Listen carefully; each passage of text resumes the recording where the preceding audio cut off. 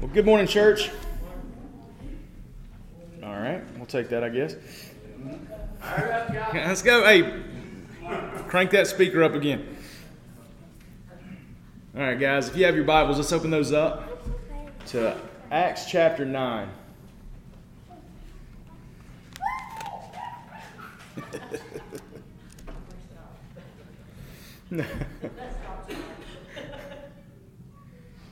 Acts chapter 9, we're going to begin in verse 32, and we're going all the way to Acts 11:18 this morning. All right, and if hearing that makes you wonder if you're going to make it to your lunch appointment today, I got no guarantees for you, so I'm just kidding. We have a lot to read, but there's one major theme throughout this entire thing, so we're not going to go off on a whole lot of rabbit trails and tangents this morning. So there's work to be done, but I should be able to get it done in about the same amount of time as I usually do. All right, so let's pray together. Looks like everybody's got Acts chapter 9. And then on your worship guide, there are a couple other places. If you want to go there, I'll be reading from those as well. But let's go to the Lord in prayer. Lord, we're grateful that we get to come before you and sing your praises and open up your word. We're grateful that, as that last song said, you are our lighthouse, Lord. We can follow you. We can know that you will carry us through all the storms. And Lord, as we jump into Acts chapter 9 today, I'm grateful to know that your gospel goes before all the nations, Lord, and we know for a fact that there will be people from every tribe, tongue, and nation that stand before you and worship you before the throne, Lord. And so as we open your word today, I pray that the Spirit would be opening our hearts, opening our eyes and our ears and our minds. Lord, help us to see well what you would have us to do based on what we see in your word here today. It's in your Son's precious name that I pray. Amen. All right, so as we have been working through the book of Acts over the last several weeks, we've been seeing some mighty works of the Spirit for the last several chapters. All right, many people across the Jewish spectrum have been coming to faith. Y'all remember that? All right, going all the way back to Acts chapter 8, we get to see the Samaritans come to faith. The Samaritans had this weird hybrid Jewish faith thing, all right, where they had intermarried with some other people, and so they didn't hold to a solid Jewish faith, but there was still some of that in there. They believed in the Pentateuch, the first 5 books of the Old Testament, but the rest of it they didn't hold to. But they still were connected a little bit through that, and we get to see in Acts chapter 8 a breakthrough in salvation after Philip leaves Jerusalem because of persecution. He goes to Samaria and he shares the gospel with them there, and they just start coming to faith. All right, and then shortly after that, you would think that the Lord would leave Philip there for a while, but the Lord calls Philip out into the middle of nowhere. He says, go to the desert road, and Philip just goes. He leaves this amazing act of the Spirit where all these people are coming to faith, and he goes to a potentially deserted road out in the desert, and there he finds the Ethiopian eunuch who had some kind of connection to the Jewish faith. We don't know how or why, but he had been to Jerusalem to worship, and when he runs into Philip, Philip shares the good news about Jesus with him as he's casually reading, the book of Isaiah, and he shares Jesus with him, and then the eunuch comes to faith in Christ. And we don't know this from Scripture, but church history tells us that when he goes back to Ethiopia, he shares the faith there. He becomes a missionary there in Africa. And then after this, beginning in Acts chapter 9, we saw the conversion of Saul. Right? We go from a man who is a pious Pharisee and who is terrorizing the Christian church as he's going to persecute more Christians. He encounters Jesus on the Damascus Road, and he comes to faith because of that experience. He goes from a persecutor of the faith to probably the greatest missionary who has ever lived. And we get to see that later, that experience with Jesus on the Damascus Road is going to qualify him as an apostle. And so to be an apostle, you had to see the risen Christ with your own two eyes. And because he sees him there on the road to Damascus, he becomes an apostle later, and he writes a good portion of the New Testament. And this morning, we're going to see another major work of the Holy Spirit that's going to change many things in the first century church. Like what happens today in the book of Acts is going to be groundbreaking. Right? Because what we're going to see is the conversion of Cornelius and his family. Cornelius and his house. And Cornelius and his family are considered to be the first Gentiles to come to faith. And with their salvation, we see for certain that salvation is available to all nations and all people across the world. Anyone who will repent of their sin and profess their need for a Savior can be saved. Right? If the Gentiles can come to faith, anybody can come to faith. And as we're going to see, this is going to require some major changes in the way that the Jewish Christians view their relationship with God. Right? Things are about to change, and they're going to need to change how they think about the mission of God. All right? There's an adjustment that's going to come because of all that we see here today. You see, in the Jewish mind, at this point, there are only two people groups. Right? We think of all these different people groups. In the Jewish mind, there were two. There were the Jews and the not Jews. Right? The Jews and the Gentiles. And that's it. Right? The Jews believe that salvation belongs to them because they are the people of God. And if we think about it, it's easy to see why they would think this way. If you've read the Old Testament, you can see God saying things like this to Israel. In Deuteronomy 26, 16 to 19, it says, "The Lord your God is commanding you this day to follow these statutes and ordinances. Follow them carefully with all your heart and all your soul. Today you have affirmed that the Lord is your God and that you will walk in His ways, keep His statutes, commands, and ordinances, and obey Him. And today the Lord has affirmed that you are His own possession, as He promised you, that you are to keep all His commands, that He will elevate you to praise, fame, and glory above all the nations He has made, and that you will be a holy people to the Lord your God, as He promised." All right, so, why wouldn't they think that they're above everyone else when God is doting on them in this way? In passages like Leviticus 18:24, God tells the Jews to be distinct from all the nations. All right, you're to stand out. You're to be the lighthouse, the light shining on the hill, showing people how to worship Yahweh. And the reason why God wanted the Jewish people to be distinct from the rest of the world was to preserve the integrity and the holiness of those people. Right? He wants these people to bring Him honor and glory, and He wants them to show the world what it looks like to worship Him.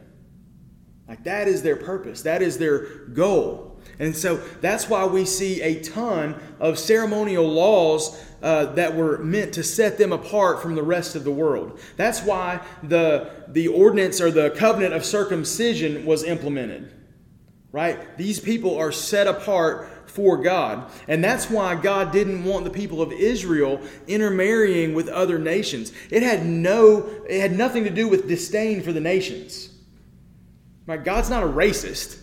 Like that wasn't the issue here. What He was trying to do is He was trying to keep the worship and honor of Yahweh as pure as possible. See, when we start to bring in little bits and pieces from different religions and different cultures into the Christian faith, then we create a faith that is no longer what God has described in the Bible. And so He was trying to keep this as pure as possible, so He didn't want intermarriage with Jerusalem or with the Jews and other nations. And one of the other websites that I frequent when I'm studying for sermons said this, and this is a paraphrase, it's not exactly a quote. It says, "The Jews were meant to be a nation of priests, prophets, and missionaries to the world so that the world would know the greatness of Yahweh and that they would understand that a Redeemer has come to save them from sin."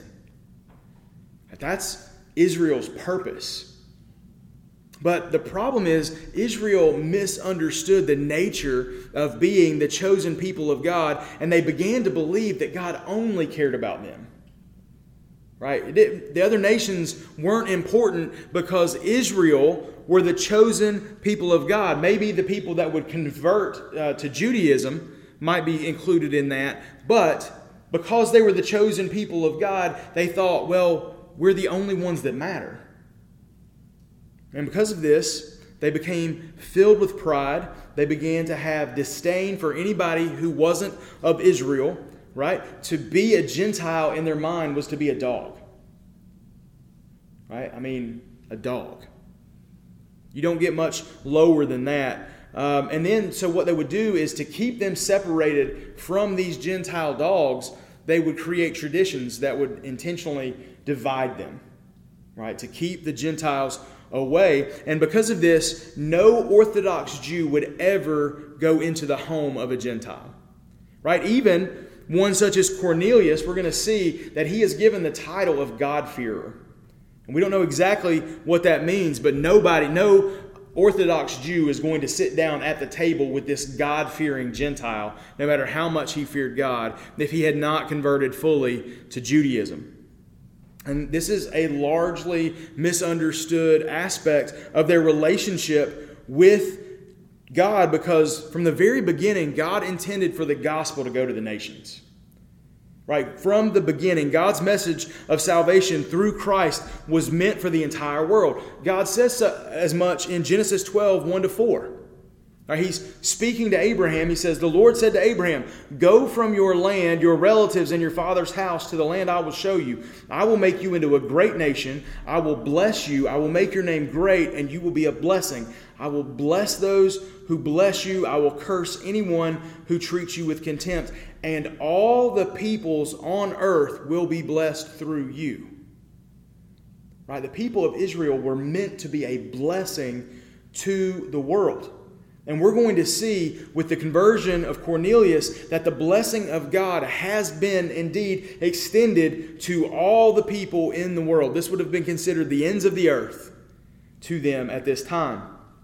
But it's going to take a special act of God to convince a devout Jew like Peter to engage with a Gentile. And that's part of what we're going to see today. Right? When we dive into the Scripture, we're going to see God expanding Peter's understanding of the people of God.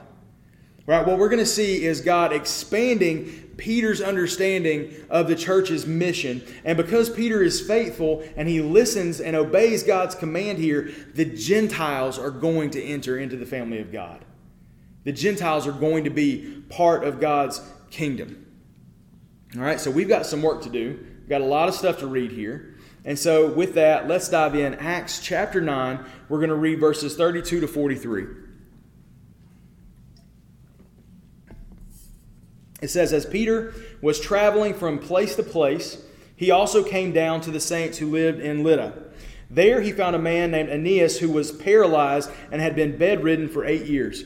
Peter said to him, Aeneas, Jesus Christ heals you. Get up and make your bed. And immediately he got up. So all who lived in Lydda and Sharon saw him and turned to the Lord. In Joppa, there was a disciple named Tabitha, which is translated Dorcas. She was always doing good works and acts of charity. About that time, she became sick and died. After washing her, they placed her in a room upstairs. Since Lydda was near Joppa, the disciples heard that Peter was there and sent 2 men to him who urged him, don't delay in coming to us. Peter got up and went with them. When he arrived, they led him to the room upstairs, and all the widows approached him, weeping and showing him the robes and clothes that Dorcas had made while she was with them. Peter sent them all out of the room. He knelt down, prayed, and turning toward the body, he said, Tabitha, get up. She opened her eyes, saw Peter, and sat up. He gave her his hand and helped her stand up. He called the saints and widows and presented her alive. This became known throughout Joppa, and many believed in the Lord. Peter stayed for some time in Joppa with Simon, a leather tanner. I'm not spending any time here today. Okay?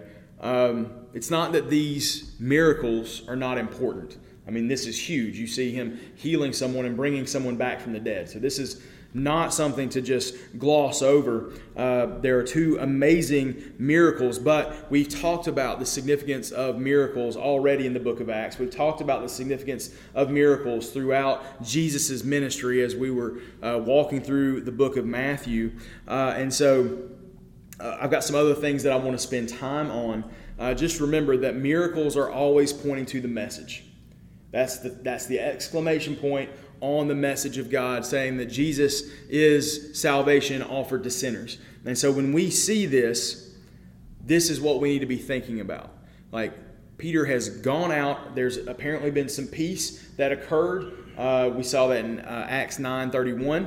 Some peace has occurred in Jerusalem, so the apostles are leaving the church there and going out and meeting with the saints. And so the big idea here is we see that Peter is in Joppa and he's staying with a man, a tanner named Simon. And so from there, Acts 10, 1-8 says there was a man in Caesarea named Cornelius, a centurion of what was called the Italian regiment. He was a devout man and feared God along with his whole household. He did many charitable deeds for the Jewish people, and he always prayed to God. About 3 p.m, he distinctly saw in a vision an angel of God who came in and said to him, "Cornelius." Staring at him in awe, he said, "What is it, Lord?" The angel told him, "Your prayers and your acts of charity have ascended as a memorial offering before God. Now send men to Joppa and call for Simon, who is also named Peter. He's lodging with Simon, a tanner whose house is by the sea." When the angel who spoke to him had gone, he called 2 of his household servants and a devout soldier who was one of those who attended him. After explaining everything to them, he sent them to Joppa. And so here, Luke introduces us to a man named Cornelius, who is part of the Roman army, part of the military, and he's just an overall good guy. Like, again, one of these, like, if somebody remembers your name and they remember you like Cornelius, that's not a bad legacy to leave behind. Like, he's a good man, a God-fearing man, and even the Jews respect this guy because of how good he is to the people around him. But we see here, though, that he is a God-fearer. Now, that doesn't necessarily mean that he worships Yahweh. In fact, he probably doesn't at this point. For him to be considered the first Gentile convert, he's probably not a Jew. Right? He's not someone that has converted to Judaism at this point. All we can know for certain from this description that we have is that he acknowledges a divine higher power. And we're going to see other people in Acts that have that same mindset, that they see a creator in things or creators in multiple gods. I mean, the Romans typically believed in polytheism, which is many gods. And so all we know is that he has an ambivalent worship of God that's about to change significantly. Like, it's not going to be a casual relationship with the Lord after Peter arrives. And so we see here in a vision from God that an angel comes to him. He tells him to send for Simon Peter, and he tells him where he can find him. He gives him, the general direction. Go to Joppa. He's in Simon the tanner's house, which is by the sea. And after the vision, Cornelius sends out a servant, 2 servants, and a soldier to go get Peter. And what we see next is what I was talking about before, about God expanding Peter's understanding of the mission. He's expanding Peter's understanding of what it means to be part of the church. And this is necessary because without this vision from the Lord, there's no way that Peter's going with these servants from Cornelius. Right? There's no way that these servants of Cornelius get past his gate. Right? Because he can't be in that close association with the Gentiles. He's not going to invite them into his home. If he were to do that, then he would be considered unclean. And so, beginning in Acts 10, verses 9-16, it says, "The next day, as they were traveling and nearing the city," so that's the people that Cornelius has sent. It says, "As they were traveling and nearing the city, Peter went up to the roof to pray about noon. He became hungry and wanted to eat, but while they were preparing something, he fell into a trance. He saw heaven opened up and an object that resembled a large sheet coming down, being lowered by its 4 corners to the earth. In it were all the 4-footed animals and reptiles of the earth and the birds of the sky. A voice said to him, 'Get up, Peter, kill and eat.' "No, Lord," Peter said, "for I have never eaten anything impure and ritually unclean." And again, a second time, the voice said to him, "What God has made clean, do not call impure." This happened 3 times, and suddenly the object was taken up into heaven. So the men are on their way, right? Cornelius has had this vision. He sends the men on their way. Peter goes up to the rooftop of Simon's home near noon in order to pray. And according to the commentaries that I read, if you needed time alone, you went to the roof. Like there's no other space in these houses. Everything is tiny. And so if you're wanting to be alone, you go up to the roof. And while Peter is up on the roof, he sees a vision. In that vision, he sees something like a tablecloth come down with all kinds of animals on it that the Jews have been forbidden to eat for 1,500 years. Okay? 1,500 years worth of these are unclean, don't touch, these are unclean. We see that in Leviticus 11, you got a list of dietary restrictions for God's people. And on that list, there's restrictions about eating pork, shrimp, shellfish, other types of seafood, most insects, any kind of a scavenger bird, and various other animals. And all of this was meant to separate Israel out from the rest of the world. Right? Again, all of this ceremonial law was meant to show that Israel walks to the beat of a different drum, and they're doing this in honor of God. Right? Because it's not moral. It's not immoral to eat these things. Right? I mean, eating a pork chop is not the same thing as murdering someone. Right? So you've got a ceremonial law and you've got a moral law. The ceremonial law no longer applies. The moral law will stand forever. But the ceremonial law was meant to make them distinct from everyone else. Right? So that's the reason why they're not allowed to eat these animals. But now, because Jesus has come, because he lived a perfect life, he fulfilled all the law, all the moral law and all the ceremonial law. And after he died on the cross for our sins, the ceremonial law is no longer necessary. Right? This whole process of, you touch something unclean, now you got to go cleanse yourself, and you got to wash your hands this many times, you got to hop on this foot and dust yourself off, and all these things that you had to do to become ceremonially clean is no longer necessary. Jesus fulfilled all of the ceremonial law. So none of those laws apply to us anymore. So God says, because of Christ, all the stuff on that tablecloth are fair game. Right? So now we can have the pork chops and the bacon and the seafood and everything else. But Peter is a devout Jew. All right? But you might think, but I thought he was a Christian. Well, the issue here is that he's still a Jew. That culturally, his heritage is being a Jew. But he is now a Jewish Christian. Right? Because his faith and his ethnicity are all wrapped up into one. It's all the same thing. So he is still a devout Jew, and while he is now following Christ, he has 1,500 years of history backing up this moment where God suddenly opens a door to something that was previously closed, and he hesitates. Right? I've heard a lot of people give Peter grief here. There's Peter arguing with God again. Like, tell me you wouldn't argue with God in this moment. I mean, are you sure, Lord? Like, are you sure I can eat this? For 1,500 years, this was off the palate. And all of a sudden, you're going, kill and eat. Like, I can just do that now? Are you sure? Peter says, nope. When the voice says, get up, Peter, kill and eat, he says, nope, I've never eaten anything impure and ritually unclean. And the voice informs Peter that these animals are no longer ritually unclean. Right? I mean, it's going to take him a minute to get used to this idea. Everything has been purified by Christ in his life, death, and resurrection, and there's no longer any reason for the Jewish Christians to maintain the ceremonial laws. And it's going to take him a minute to get used to that. I mean, ultimately, though, this isn't about food. It's about the men who are coming to visit him and their request to have him come into their master's house.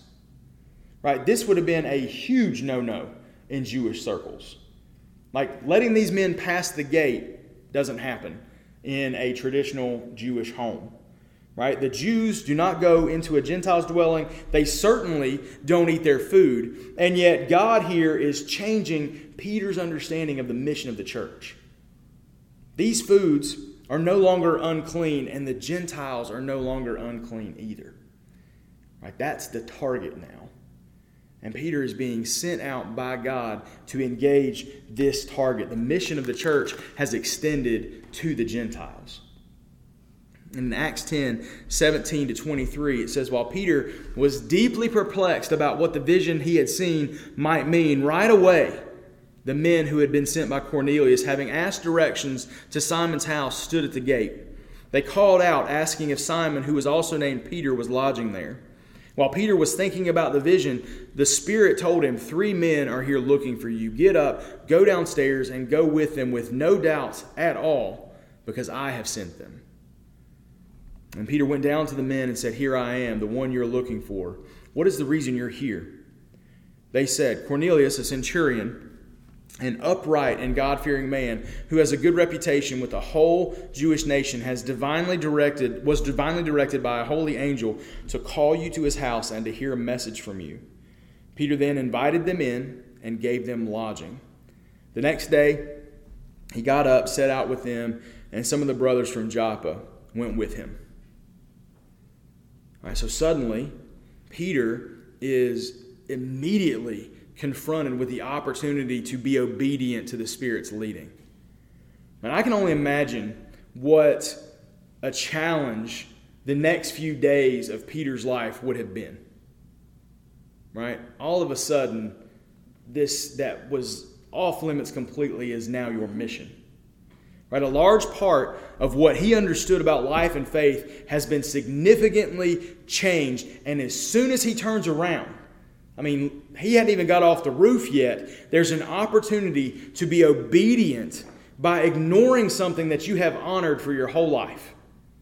We have a tendency to breeze past this part of Scripture because often we approach Scripture like it was written for us.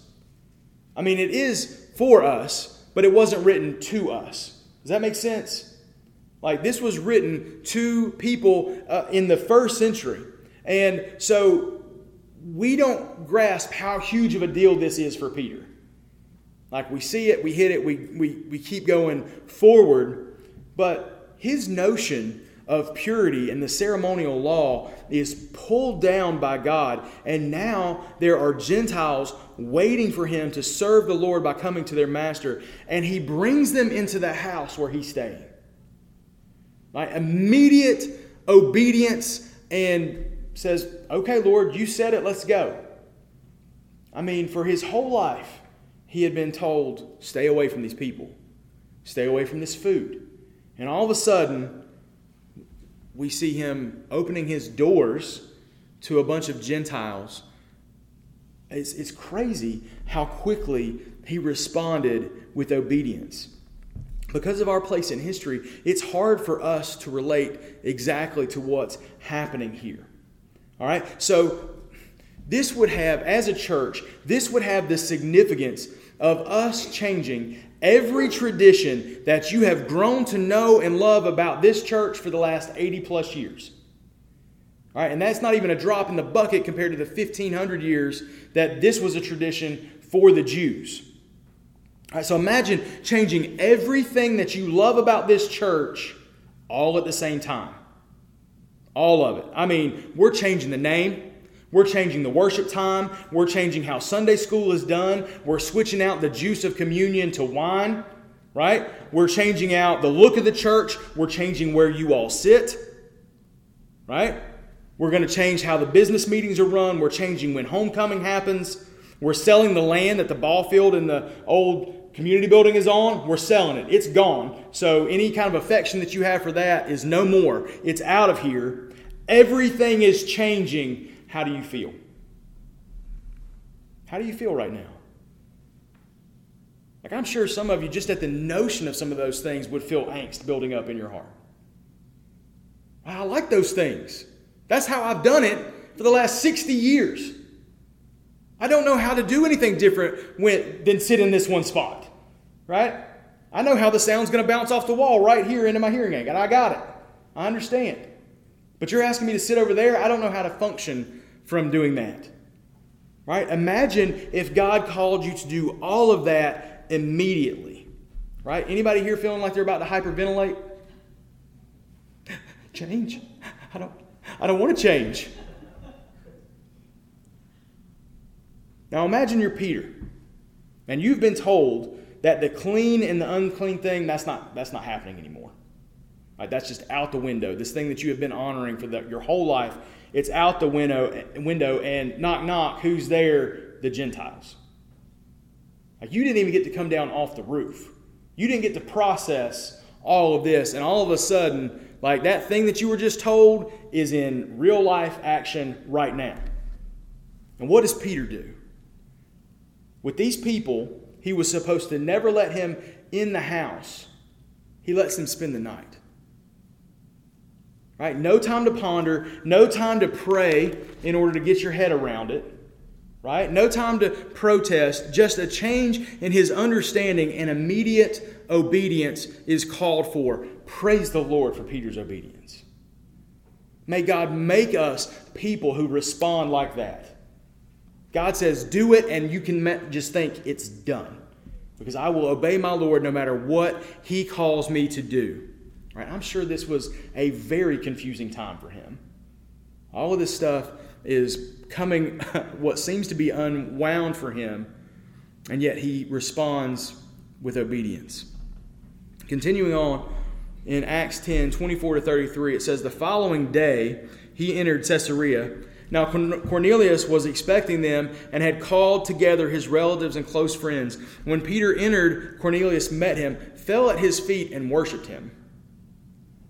But Peter lifted him up and said, stand up, I am a man. I myself am also a man. While talking with him, he went in and found a large gathering of people. Peter said to them, you know it's forbidden for a Jewish man to associate with or visit a foreigner, but God has shown me that I must not call any person impure or unclean. That's why I came without any objection when I was sent for. So may I ask, why have you sent for me? And Cornelius replied, 4 days ago at this hour, at 3 p.m, I was praying in my house. Just then a man in dazzling clothing stood before me and said, Cornelius, your prayer has been heard. Your acts of charity have been remembered in God's sight. Therefore, send someone to Joppa and invite Simon here, who is also named Peter. He's lodging in Simon the tanner's house by the sea. So I immediately sent for you, and it was good of you to come. So now we are all in the presence of God to hear everything you have been commanded by the Lord. So anytime you hear repetition like this, because this is the second time we've heard Cornelius' story here, God is saying pay attention. Right? When you hear repetition in Scripture, you need to pay attention to what's going on. And Peter, he goes with Cornelius' servants, arrives at Cornelius' house. Cornelius tried to worship the guy. He's like, whoa, no. I'm not that guy. You know, I'm the guy that'll tell you about that guy, but that's not me. Right? You don't worship me. Peter informs the Gentiles about the rules that used to exist that don't exist anymore. Right? He's trying to get everybody else to understand what he's going through here. And he wants to know what's going on. Cornelius explains his vision and wants to hear a word from the Lord via Peter's words. So he and his people are ready to go. Right? This is a God-fearing man who has gotten a vision from the Lord, and the Holy Spirit has prepared their hearts, and they're chomping at the bit, ready to hear the gospel. I mean, this is kind of like that T-ball thing that Philip experienced with the Ethiopian eunuch. Like, please, somebody set that up for me to where all I got to do is walk in the door and they say, tell us something about Jesus, go. Right? I want some of that. And at that, Peter begins to tell them about the gospel. Acts 10, 34-48, Peter began to speak. He says, now I truly understand that God doesn't show favoritism. But in every nation, the person who fears him and does what is right is acceptable to him. He sent the message to the Israelites proclaiming the good news of peace through Jesus Christ. He is Lord of all. You know the events that took place throughout all Judea, beginning from Galilee after the baptism that John preached, how God anointed Jesus of Nazareth with the Holy Spirit and with power, and how he went about doing good and healing all those who were under the tyranny of the devil because God was with him. We ourselves are witnesses of everything he did in both the Judean country and in Jerusalem, and yet they killed him by hanging him on a tree. God raised up this man on the third day and caused him to be seen, not by all the people, but by us whom God appointed as witnesses, who ate and drank with him after he rose from the dead. He commanded us to preach to the people and to testify that he is the one appointed by God to be the judge of the living and the dead. All the prophets testify about him, that through his name everyone who believes in him receives forgiveness of sins. And while Peter was still speaking these words, the Holy Spirit came down on all those who heard the message. The circumcised believers who had come with Peter were amazed because the gift of the Holy Spirit had been poured out even on the Gentiles, for they heard them speaking in tongues and declaring the greatness of God. And then Peter responded, "Can anyone withhold water and prevent these people from being baptized who have received the Holy Spirit just as we have?" He commanded them to be baptized in the name of Jesus Christ. Then they asked him to stay for a few days. And so, as Peter is preaching the gospel, the Holy Spirit falls on those who are hearing it, and they are suddenly speaking in tongues and declaring the glory of God. And I've often wondered, is there such a thing as godly coveting? Can I covet this moment and want that? I want it really, really, really bad. I mean, I would love to experience this.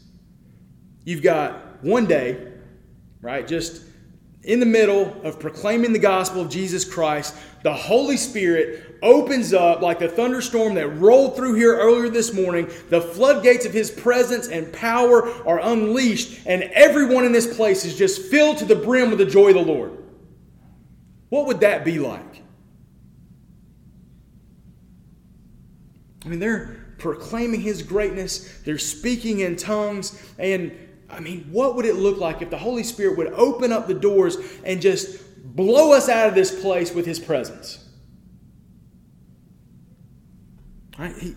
We would see lives changed from death to life. We would see people going through the water of baptism. What an experience. And I want that for this place. Right, Peter got to experience that as the Lord welcomed the Gentiles into the church. And now people that had previously been shown disdain for the Jews and the Jews shown disdain for them are now brothers and sisters in Christ. Right, Peter didn't even get to finish what he was saying before the Holy Spirit fell. He's like, these people are mine, and just took them. And now they're brothers and sisters in Christ. The Apostle Paul will say this in Galatians 3:27-28. For those of you who are baptized into Christ have been clothed with Christ. There is no Jew or Greek, slave or free, male and female, since you are all one in Christ Jesus. And if you belong to Christ, then you are Abraham's seed, heirs according to the promise. And this is amazing. Right? All these things that we would use to divide us have just gone to the wayside. They don't matter anymore. Paul's not saying here, though, that there's no distinction between the Jews and the Greeks. He's not saying there's no difference between the males and the females. We all have different roles that we're to play. But what he's saying is that within the church, our identity, first and foremost, is that of a follower of Christ. Right? So I don't walk around here strutting about because of my heritage. Right? If I have anything to boast in, I boast in the salvation that is offered by faith in grace through the Holy Spirit in Jesus Christ. That is who I am. It's not where I go. It's not where I went to school. It's not how much money I have. It's not any of the other things that we might use to identify ourselves. At this point, it's only, do you know Jesus or not? And if we all know Jesus, then we are brothers and sisters in Christ. And Peter, in the words of Desi from I Love Lucy, he got some splaining to do. Okay? Because he now has to go to Jerusalem and explain what happened to the people in Cornelius' home. Here again, we can easily overlook what is about to happen to Peter. It works out But he still has to stand before the people and explain to them that he's following the Lord when he seemingly disregards 1,500 years of ceremonial law. Just like that, all of a sudden, now he's being brought up before the church council, and he's going to have to explain himself before them because of a vision. Now, nobody else got this vision, only Peter. And so now he has to explain this, and I'm guessing that this conversation that he's about to have in Acts 11, 1-18 is rather tough. It says there, the apostles and the brothers and sisters who were brought through Judea, who were throughout Judea, heard that the Gentiles had also received the word of God. When Peter went up to Jerusalem, the circumcision party criticized him, saying, "You went to uncircumcised men and ate with them." All right, so this is the apostle, right? He's the guy. He's the leader of these men, and yet they're calling him out on the carpet because of the choice that he made to be in the presence of uncircumcised men, and he ate with them. And then beginning in verse 4, Peter begins to explain to them step by step, and beginning in verse 5 to verse 16, Peter just recaps everything that's happened with the Gentiles from his vision to Cornelius's vision. All right, so we're not going to read all that. All right, it's just a recap. So it's another repetition. Again, God is saying, hey, this is really important. You should pay attention to everything that's going on. And then, picking up again in verse 17, Peter says, "If then God gave them the same gift that he also gave to us when we believed in the Lord Jesus Christ, how could I possibly hinder God?" And when they heard this, they became silent. And they glorified God, saying, "So then, God has given repentance resulting in life, even to the Gentiles." And so, at first, Peter gets criticized for his role in the Gentiles receiving salvation. The Jewish Christians, they don't yet understand this change that happened in the mission of the church. They don't understand this change that happened in who's in and who's out. Right? Peter really hasn't even had time to figure all this out yet. And so as he explains it, though, after giving that explanation, they understand and they give glory to God for including the Gentiles in salvation. Right, this is amazing. Right, if not for this, then we're not here. Like, I don't know all of your stories, but as far as I'm aware, none of you are Jewish. I mean, I could be wrong. So if this doesn't happen in Scripture, you're not here. You are not saved. You do not get to have a relationship with God the Father if He didn't, in His grace and mercy, extend salvation to the Gentiles. Like, this is a big deal for us. It's a big deal.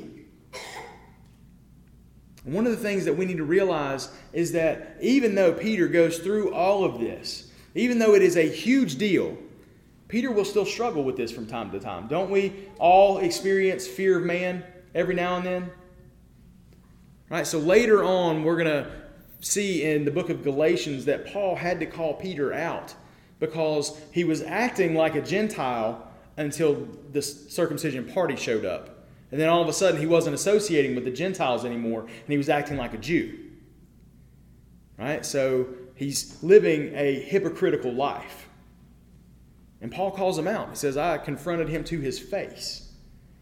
Right? So even though Peter has experienced this, he went through all of this, saw the vision, had to explain all this, he still struggles from time to time with the implications of this. Right? It's not easy. And so what do we do? What do we do with this? Well, number one, in your application there, the gospel is for everyone. Right, the gospel is for everyone.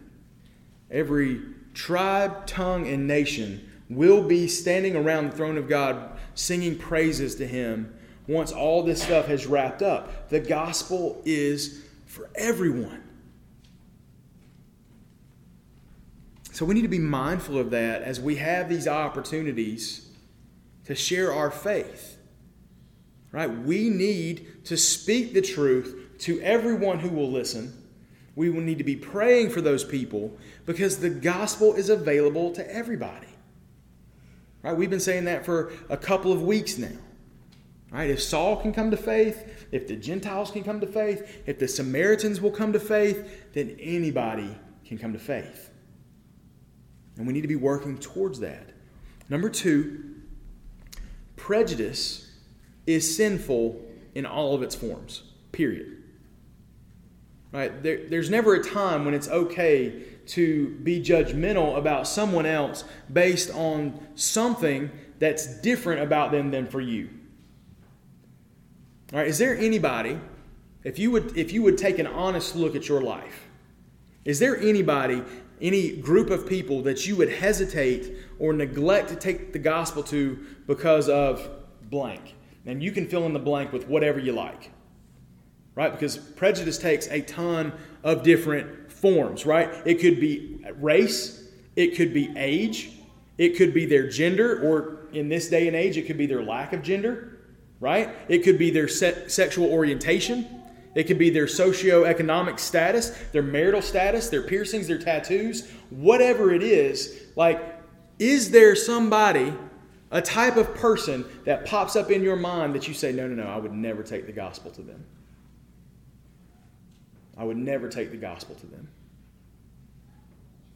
Right? And if that's the case, then you and the Lord need to do some work together, because every aspect of prejudice is sin. Right? When you distance yourself from someone else because they are somehow different from you, then you are existing in sin. And I don't care how much work we do. There is always, in human nature, there's this notion of us versus them. Okay? It doesn't matter if everybody in this place was the same race, the same age, the same political affiliation, whatever it happens to be. If we all had the exact same design or whatever, like at some point we would find a way to make an us and a them. That's human nature. But it's not to be that way in the church. Like, as Christians, we are supposed to see everyone as created in the image of God. Everyone has value and worth. Nobody is beyond the saving grace of the gospel, and we should be willing to walk into even our own prejudices so that we see people coming to faith. Is there somebody, a group of people, that you would hesitate to take that message to simply because you don't like them? If that's the case, we need to do some work with the Lord right now. So the gospel is for everybody, and prejudice is sin, no matter what form it takes. Let's pray together. Father, it is a joy to worship you, to know that you have crossed so many different barriers to have us here in this place, to know that your sovereign plan was never just to focus solely on Israel, but to use Israel as a guide for how to worship you. And I'm so thankful that Peter was willing to be obedient to your call on his life to come into that relationship with Cornelius so that the Holy Spirit might fall on the Gentiles. Everyone who calls on your name as Lord in this place says, thank you, Lord Jesus, for bridging that gap into our lives so that we can have a relationship with the Father. Lord, help us to be people who realize the importance of the gospel and are willing to do whatever's necessary to take that gospel into the world, into a place that is lost and dying, into a place that may have people in it that we don't like that much. Lord, help us to see that prejudice in any form is sinful and that all people are created in your image, no matter what they do with their life. And Lord, there's no one that is so far away in their pursuit of sinful pleasure or power or whatever it might happen to be. Lord, no one is too far away from the saving faith of Jesus. So Lord, let us be on our knees in prayer and let us be wearing out the pavement as we go to take this message to the world. I ask this in your Son's precious name. Amen.